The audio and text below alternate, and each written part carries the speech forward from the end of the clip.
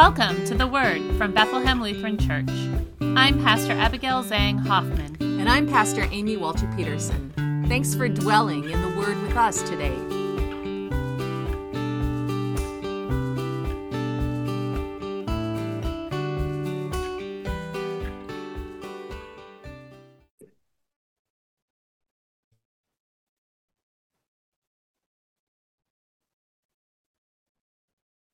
We are in the midst of our annual giving appeal when we invite your financial support for the ministry we share at Bethlehem Lutheran Church, which includes this podcast. The work we do together is made possible by your generosity of time, talent, and treasure. Today, we invite you to visit our website at www.blcfairport.org and click on Support the BLC Vision to learn more. We'll include the full link in our show notes. If you have never given financially to BLC's ministry, consider making a gift.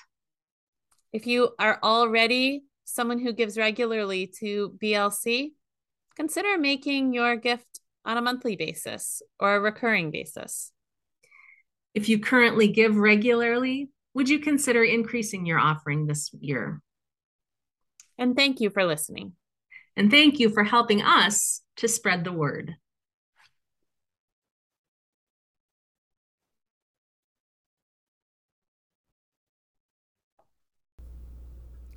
Today I'm sharing the scripture and reflection for Sunday, November 13th, which we are observing as the first Sunday of Advent here at Bethlehem Lutheran Church.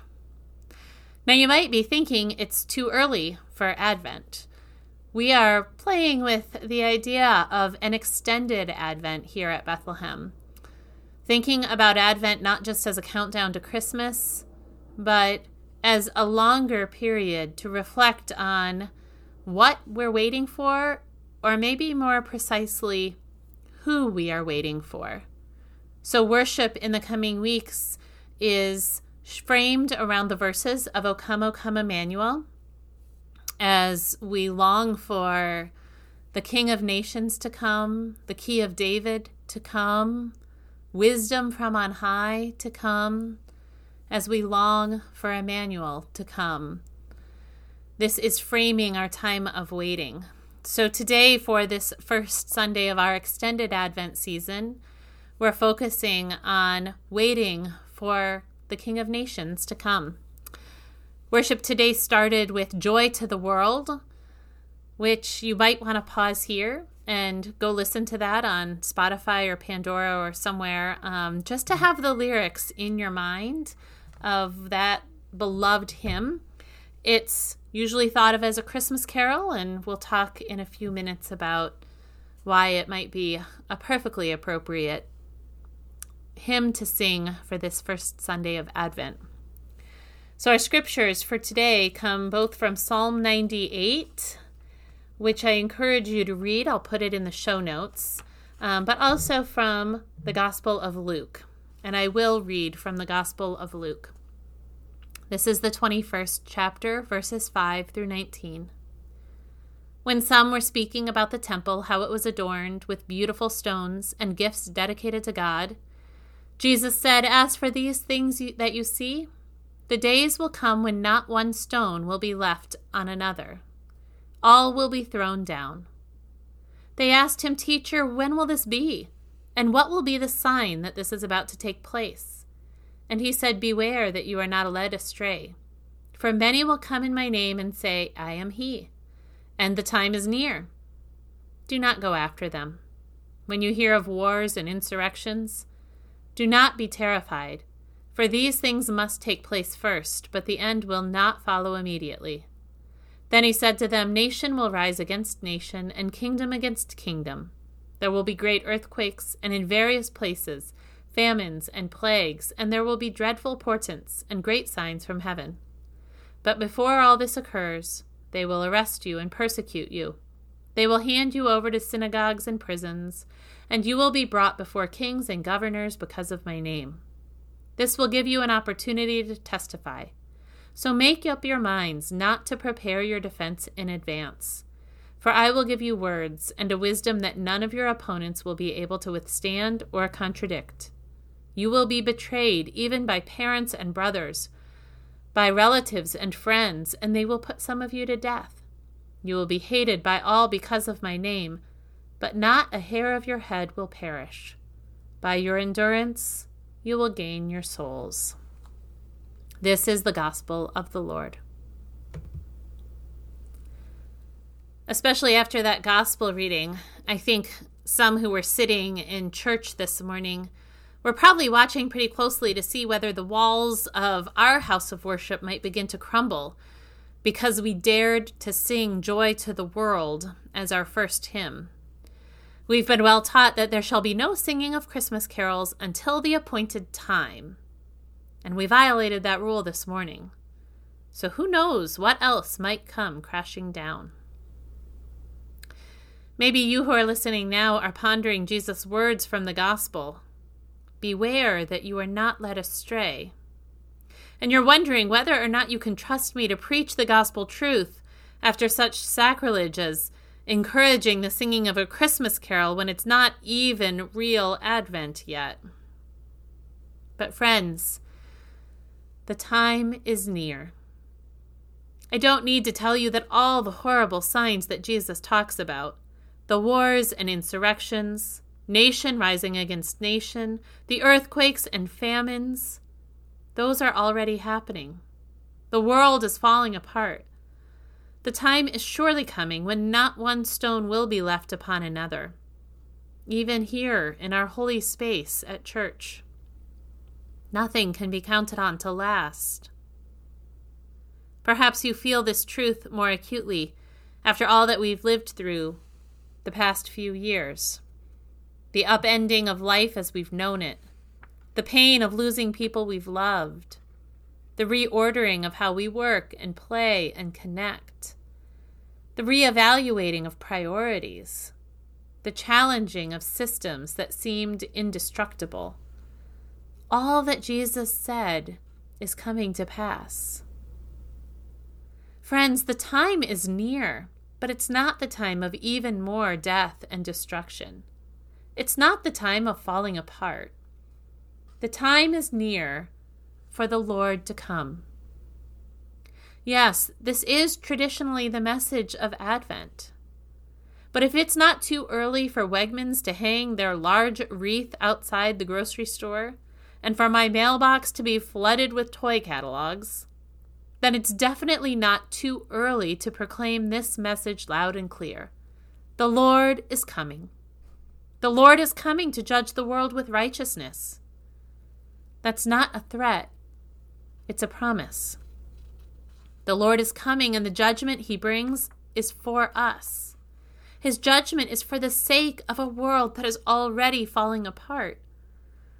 The Lord is coming to rule with righteousness, to bring equity. This is a judgment not to be feared.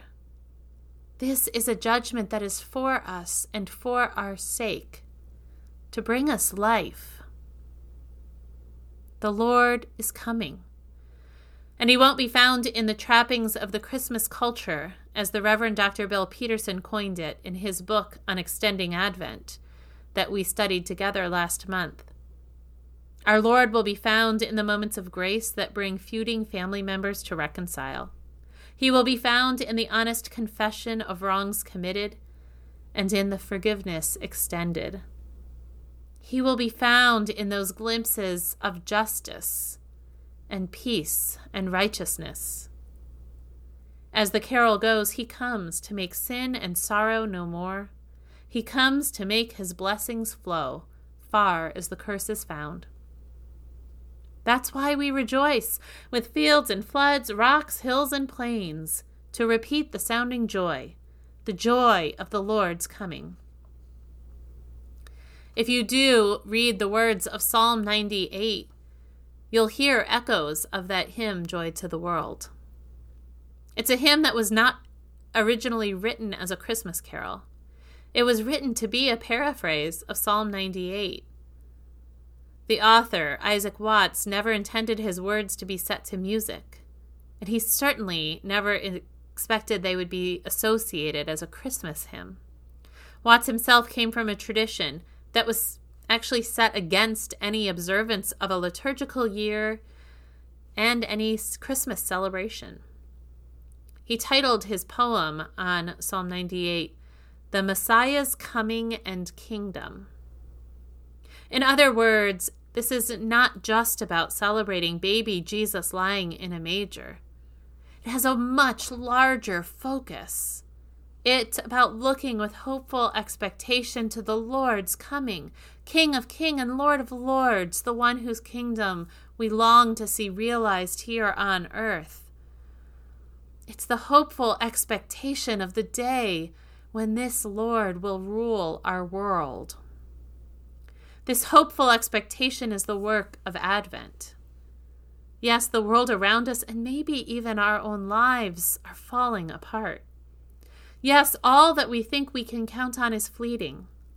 And yes, the world wants to sell us a bill of goods about what will make us happier or more content or more peaceful or more connected or more whatever it is that we long to have or experience. But the time is near. The Lord is coming to judge the world with righteousness, to set us straight, to restore this fallen creation to all that God intended. When it feels like the world is going to hell in a handbasket, that day, the day of the Lord coming, that day can't come fast enough. So we look with joyful anticipation and eager hope for the Lord's coming. We aren't condemned to lament the realities of this world that are so far from all that God intended. We are created to sing with joy to the one who was and who is to come. We are created to sing a new song of hope for a world made right by the coming of our Lord of love. We are created to prepare the way for our Lord, sowing seeds of justice, leveling the uneven playing fields, and waiting for the one who makes us right with God and with each other. Advent begins by focusing our attention not on the baubles and the tinsel, not on the greens we hang or the light we string, not on the cookies we bake or the presents we wrap. Advent begins with focusing our attention on the one for whom we wait, our Lord Jesus, the King of nations. O cornerstone that binds in one, refresh the hearts that long for you. Restore the broken, make us new. Rejoice, rejoice. Emmanuel shall come to you, O people of God. Amen.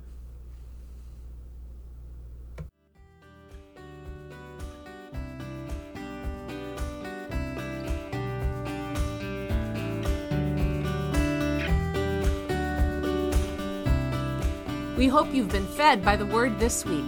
Don't miss an episode. Be sure to subscribe wherever you listen to podcasts. And share your feedback with us at theword@blcfairport.org. And if you'd like to learn more about Bethlehem Lutheran Church or support the ministry we share, including this podcast, please visit www.blcfairport.org.